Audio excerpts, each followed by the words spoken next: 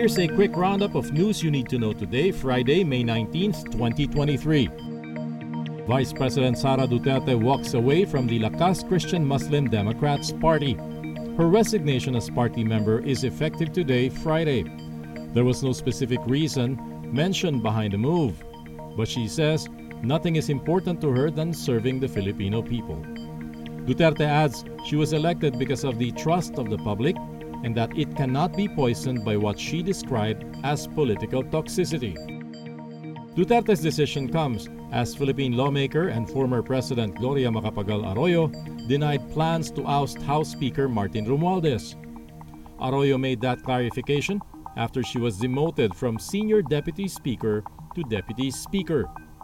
Arroyo admitted she wanted to be House Speaker after the election win of President Ferdinand Marcos Jr. last year.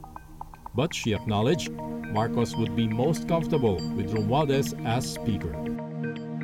Vietnam criticizes both China and the Philippines for the recent actions in the South China Sea, accusing its neighbors of violating its sovereign rights.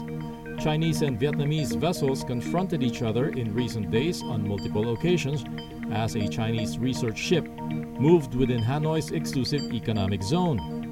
The Philippines was also rebuked for placing navigational buoys in 5 areas of its EEZ to assert sovereignty over the hotly disputed Spratly Islands, parts of which Vietnam also claims. And a Philippine lawmaker expects a House panel probing the alleged massive hoarding of onions to recommend charges against the country's so-called Onion Queen. Congresswoman Stella Quimbo says their hearing showed businesswoman Lea Cruz and her partners were behind the recent spike in onion prices by controlling both local and imported supplies of the commodity. Quimbo now urging government to do everything to eliminate the onion cartel.